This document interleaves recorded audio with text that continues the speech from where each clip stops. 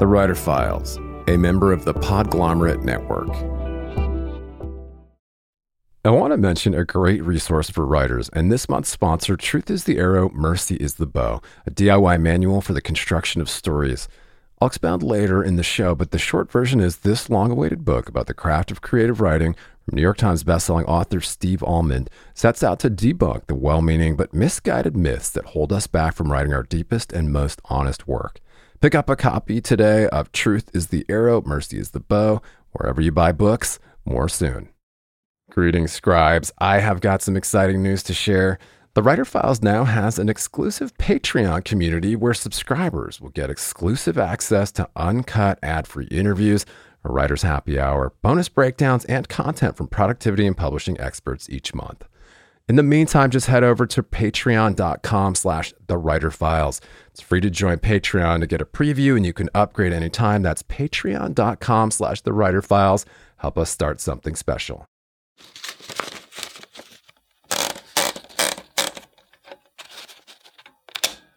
Part of why I made it so absurd was I have not seen many discussions on race approached from the absurdist point of view of Black authors. Like, there aren't many Black novelists who write absurdist text, period.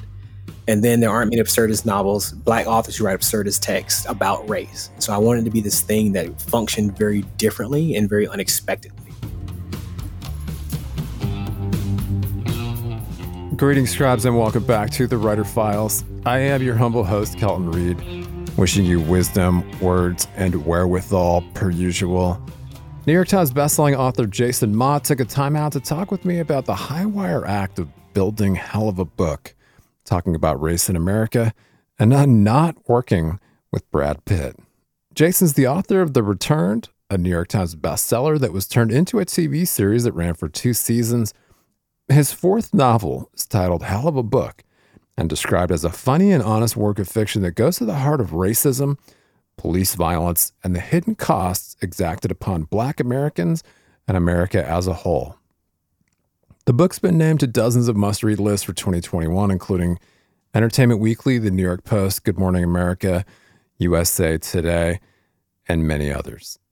Charles Yu, author of National Book Award winner Interior Chinatown, called Hell of a Book playful, searching, raw, and necessary.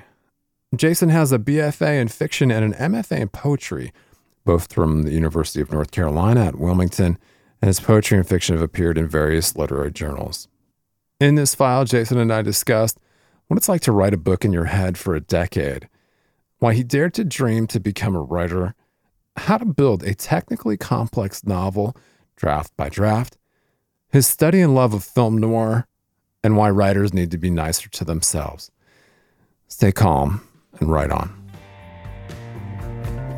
And if you're a fan of The Writer Files, please click subscribe to automatically see new interviews as soon as they're published, and leave us a rating or a review on Apple Podcasts to help other writers find us. All right, we are back on The Writer Files, and I am honored today to be joined by a special guest. I have New York Times bestselling novelist, author extraordinaire Jason Mott is on the line today. How are you today, Jason? Doing pretty good. Thanks for having me. Yeah, man, I'm excited to talk about all the things and dig into your writing process and this fantastic new novel, Hell of a Book. And how are you feeling kind of at the outset of this new tour, given the meta kind of subject matter? I'm feeling pretty good, actually. The book tours are very weird and surreal things, but there also can be a lot of fun at times. So right now, I'm 2 weeks into this book tour, and I'm actually enjoying it. It's pretty fun so far. Okay, good. Any highlights thus far?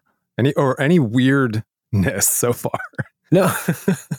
So much of this book tour has been over Zoom. So this has been an almost exclusively digital book tour.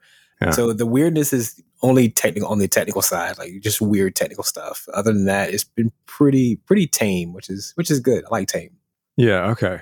So maybe a few ghosts in the machine, but we can also talk about the meta nature of that. But yeah, let's roll back the clock as we do dig into your superhero origins as a writer, and it's a pretty amazing story. We joke a lot about the 10-year overnight success on this show with authors, and it's always like ha ha ha.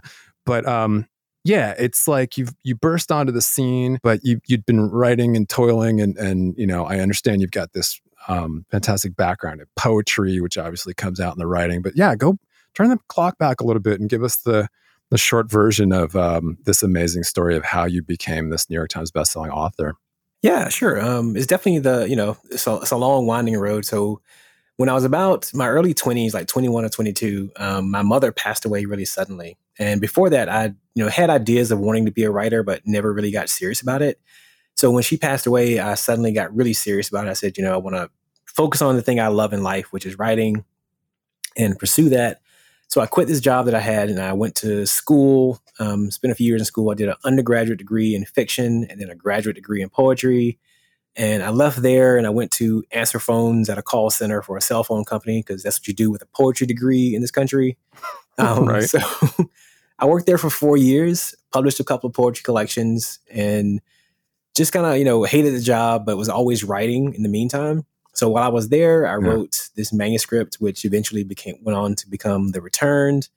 And then I, got fortunate, found an agent, sold that, became a best-selling author overnight, which is a really weird process. But it took about 10 years for that overnight success to kind of happen, like you said. Yeah, it's interesting kind of how, you blend fantasy and reality in the latest.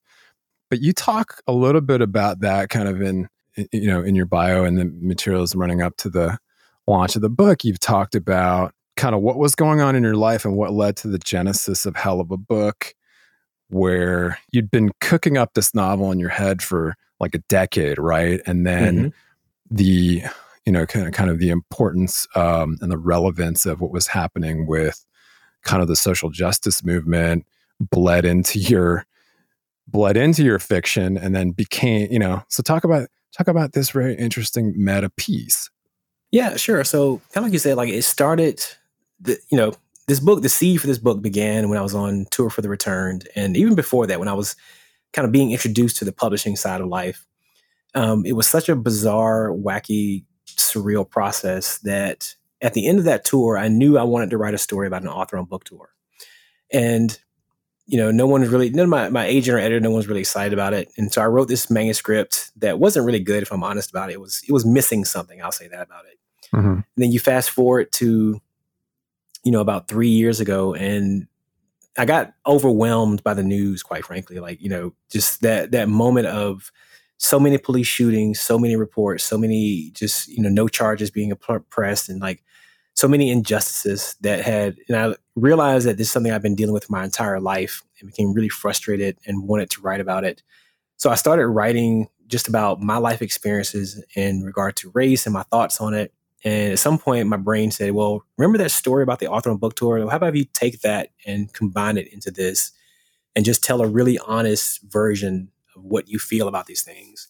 And that's kind of where this came from. It became this meta project just because it was me trying to talk to myself in a certain sense, trying to figure out so many things about my life as a Black male in America and my life as a writer.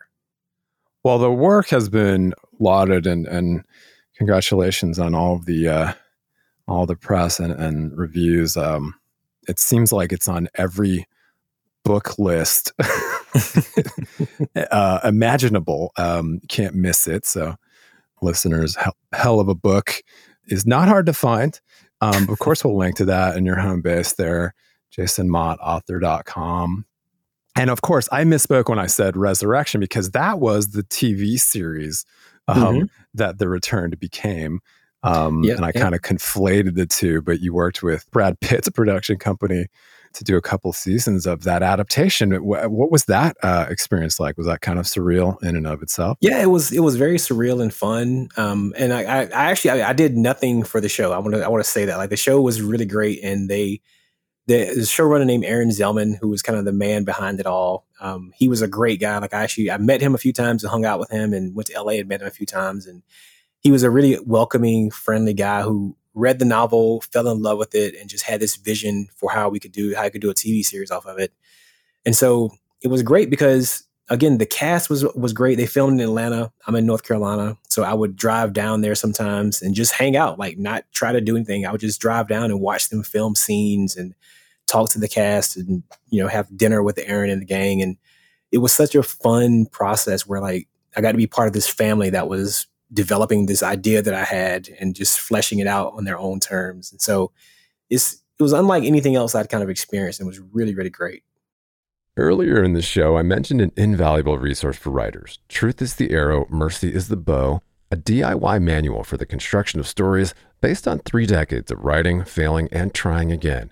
Author Steve Almond is a beloved professor at Harvard and Wesleyan and the acclaimed New York Times bestseller of 12 books of fiction and nonfiction. And in Truth is the Arrow, Mercy is the Bow, Steve employs the radical empathy he displayed as a co-host of the Dear Sugars podcast with Cheryl Strayed, where they explored the joys and trials of storytelling to explode myths that hold us back from writing our deepest and truest work. The book includes chapters on plot, character, and chronology, but travels far beyond the earnest intentions of most craft books. It also includes writing prompts to generate new work.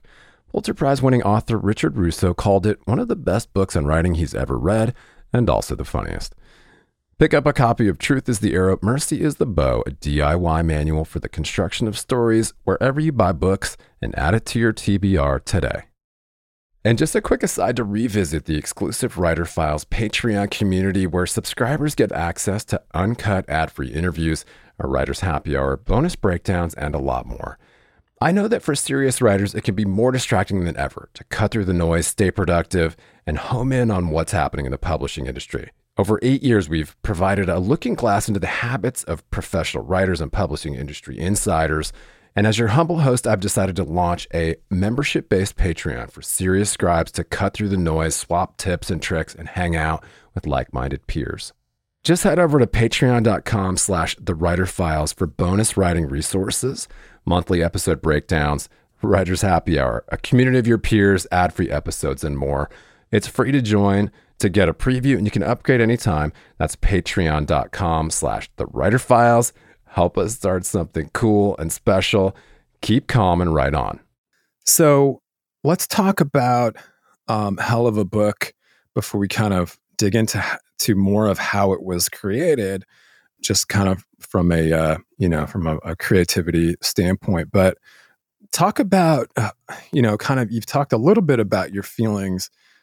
You describe it almost like a psychological or emotional dissonance that occurred because, as you mentioned, kind of the narrator is of the book is the author, but then there's also this kind of symbolism behind Soot, this character that's also obviously prominent in the book. But yeah, talk a little bit about this amalgamation, kind of the genesis of also Soot and that symbolism.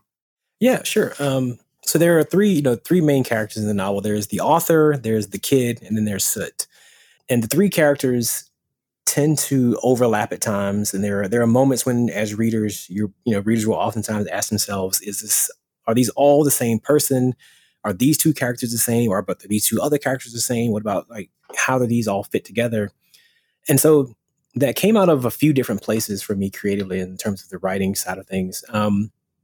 The author components obviously very clearly come from my life as an author, and there's some things that are pulled directly from that. But also for both Soot and the kid, there's a lot of my personal stories put into those characters. So for me, writing this story was very much one of the cliche. I don't say cliche because that makes it sound bad, but like one of the the most traditional writing workshops is a letter to your younger self. Mm-hmm. Looking back, how would you talk to yourself and what things would you tell yourself?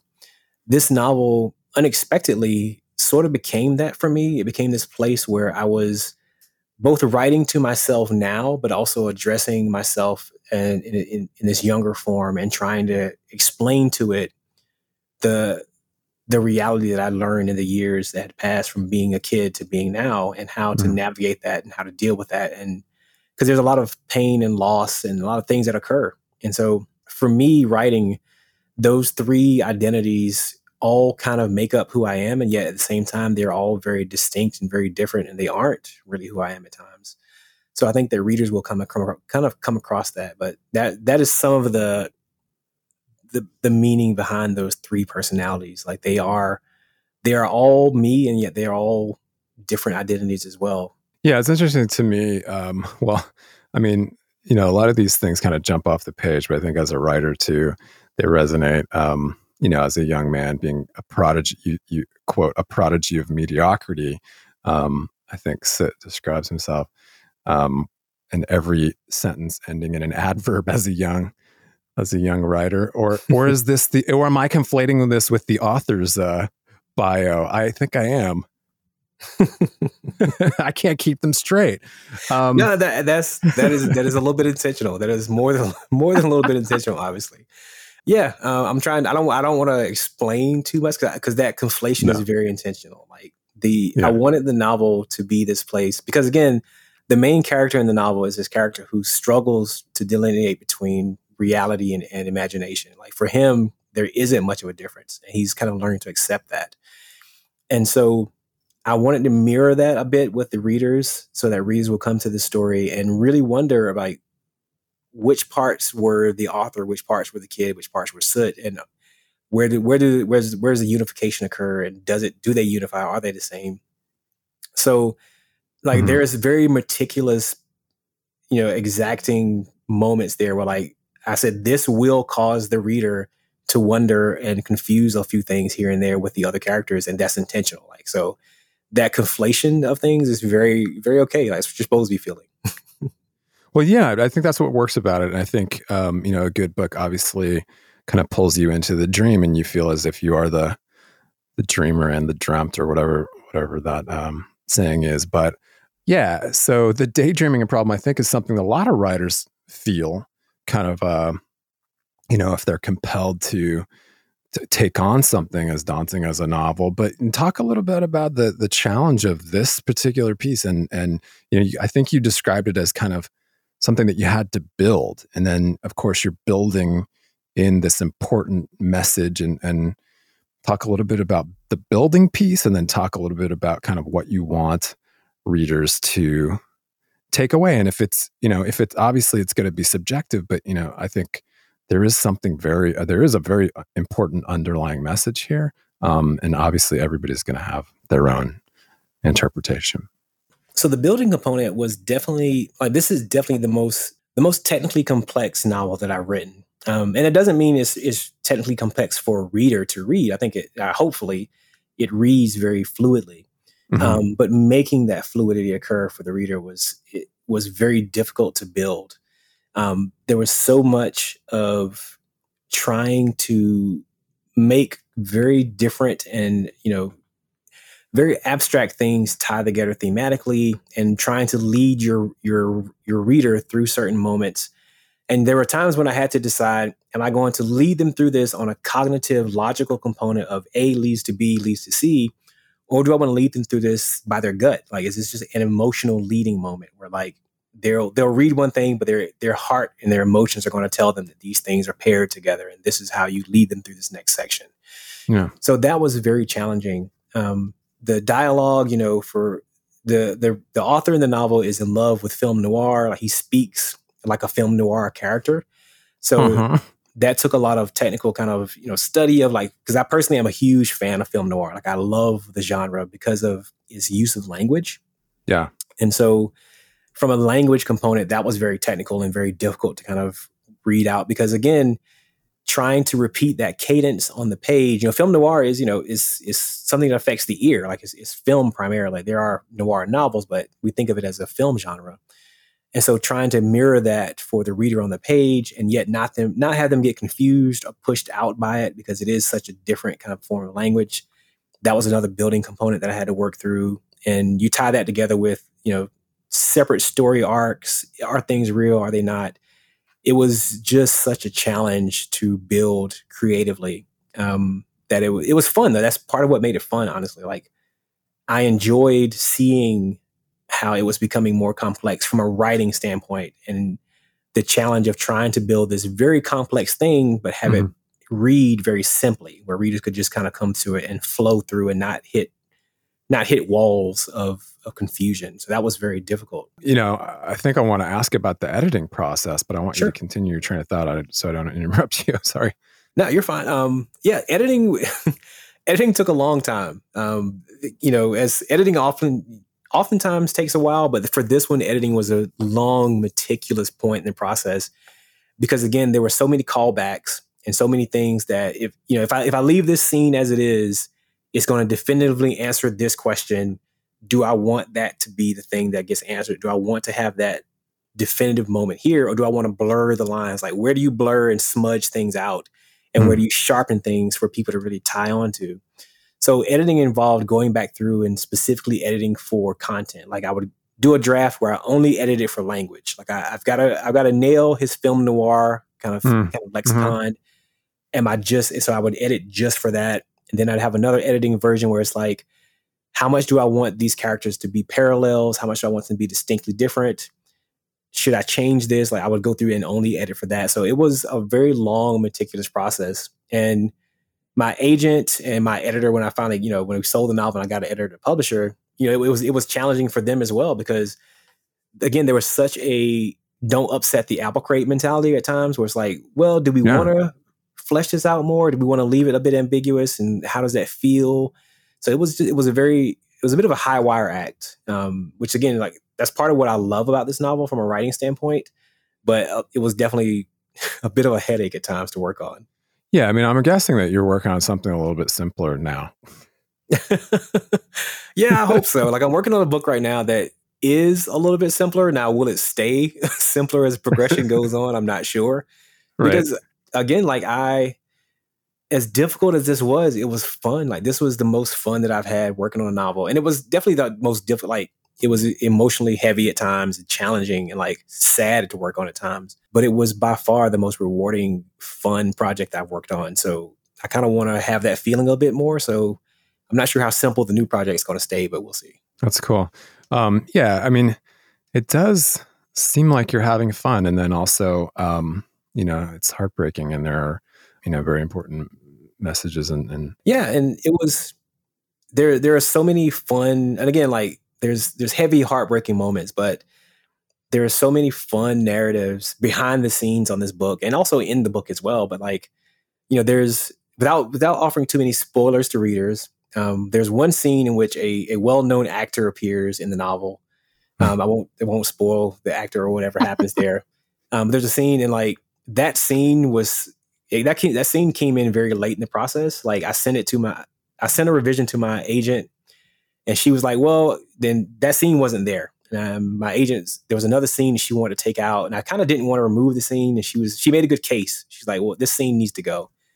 I said, well, if that scene goes, I'm adding in a completely absurd scene where this weird actor shows up, and the main character has an encounter with that character.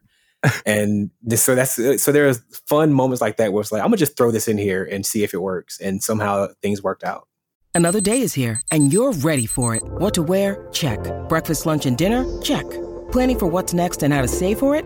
That's where Bank of America can help. For your financial to-dos, Bank of America has experts ready to help get you closer to your goals. Get started at one of our local financial centers or 24/7 in our mobile banking app. Find a location near you at bankofamerica.com/talktous. What would you like the power to do? Mobile banking requires downloading the app and is only available for select devices. Message and data rates may apply. Bank of America N.A., member FDIC. When you need mealtime inspiration, it's worth shopping Kroger, where you'll find over 30,000 mouth-watering choices that excite your inner foodie. And no matter what tasty choice you make, you'll enjoy our everyday low prices, plus extra ways to save, like digital coupons worth over $600 each week. You can also save up to $1 off per gallon at the pump with fuel points. More savings and more inspiring flavors make shopping Kroger worth it every time. Kroger, fresh for everyone. Fuel restrictions apply. Yeah, it's interesting because I was going to ask you how you describe the work because of, there's that like theater of absurd piece. There's some magical realism, if you will, or hyperrealism, moments of hyperbole. But how do you describe this type of fiction? That's a good question. I think I describe it primarily as absurdist. I think it is an absurdist novel. Like that was my goal, is to make it absurdist. But as with most absurdist writing, absurdist film, or whatever, like there's usually an underlying current of realism and very grounded. Because you can't have the absurdity if you don't ground it first, in my opinion. Mm-hmm. So I would list it as an absurdist novel, but also as a contemporary, almost memoir about race in America. So I think it's really hard to define, and that was very intentional. I'm glad that it's hard to define, but yeah, I do want it to be a place where, because part of why I made it so absurd was I have not seen many discussions on race approached from the absurdist point of view of Black authors. Like there aren't many Black novelists who write absurdist text, period. And then there aren't many absurdist Black authors who write absurdist text about race. And so I wanted to be this thing that functioned very differently and very unexpectedly. Yeah. Do you think, in the discussion of, we're talking about systematized discrimination or, white supremacy dovetailing into even, police violence and racial inequality, do you think that this type of fiction makes it easier for readers who are white to kind of digest this type of material and make them, or maybe make them less guarded? Or no, I think I understand what you're saying, and like, because there's some intentionality in that. Like what I wanted for the novel was, I wanted it to be part of this conversation that America's been having for years and years and years now, but also this contemporary conversation about race in America. And my feeling is that this is a very, it's a difficult conversation for a lot of people to enter into, not just white Americans, but I think just there are other demographics as well who don't know how to enter the conversation. They see the conversation happening. They want to understand it better. They want to be a part of that conversation in whatever context. But I think primarily they want to understand it better. And they oftentimes struggle to find the way in. And so what I wanted for Hell of a Book was I wanted to be this place where people who want to know about this topic and could find a different approach. I think that part of teaching, I teach sometimes as well. And the thing about teaching is you have to always tailor your teaching style to the person to their receptivity. If they're not receptive to the way that you're teaching, you need to change the way that you're teaching so that they can actually hear the things you're trying to say to them and really have it touch them and have it hit home for them. Yeah. And so, like I said, like there aren't absurdist comedies that oftentimes deal with race on this kind of level in the novel format. So I wanted to be that. I wanted to fill that gap. I wanted to be this place where if you want to know, you want to enter this conversation about race in America, and you want to maybe have some laughs along the way and like really absurd things happening, and yet still have it be a sincere, honest, true conversation. I think that's what Hell of a Book does. It subverts a lot of your expectations on how these conversations can happen. And that was my goal for it. That's great. Yeah, exactly. It's subverting that expectation. And I think, readers will be less, any reader that's defensive of, or feeling defensive coming into, a conversation about racial inequality and police violence. Yeah, subvert that expectation and give them a chance to kind of be at least, a party to that conversation, even if they're not participating. Anyway, congratulations on the work.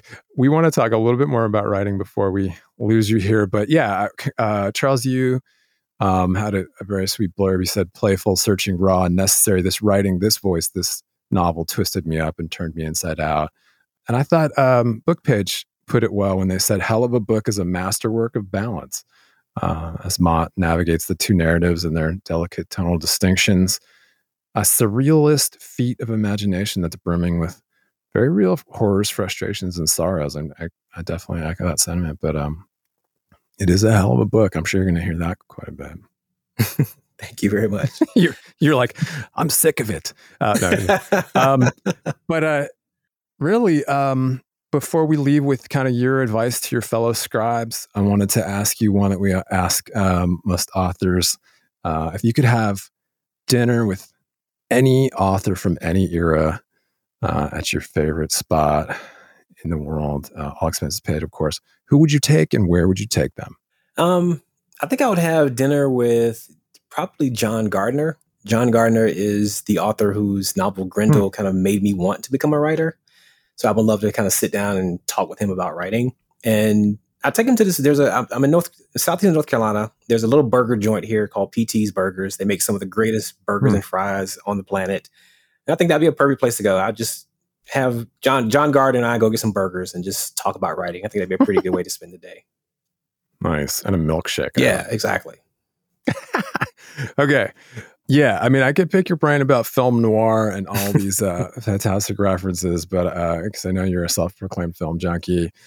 But yeah, I think before we wrap up, maybe just your pearl of wisdom to aspiring scribes who are just struggling to make it, or could use a boost. Yeah, the best advice I would give to aspiring writers is be kind to yourself. Be as kind to yourself as you would be to someone that you love who came to you with their writing. As writers, we're tyrants to ourselves. We're very brutal and hard on ourselves, and yet we're very delicate to those who come to us. And so be that way to yourself. Like, be forgiving of your writing, your mistakes, and give yourself time to learn. I think that's my biggest piece of advice. I love it. Appreciate you. Appreciate your time and your work, and congrats on all the successes. Hopefully you'll come back, visit us again in the future. And is there an adaptation in the works somewhere on some Jason Mott IPs? We'll see. We're in talks with people right now, so we'll see how things play out. All right. Well, I can't wait to see any of those. So again, congrats, and stay sane if you can on the book tour. Will do. Thanks a lot for having me. Thanks so much for joining us for this episode of The Writer Files. And if you enjoy the podcast, please subscribe to the show and leave us a rating or a review to help other writers out there find us. You can always leave a comment or a question and visit the entire archives at writerfiles.fm. And you can chat with me on Twitter at Kelton Reed. Cheers. Talk to you next week.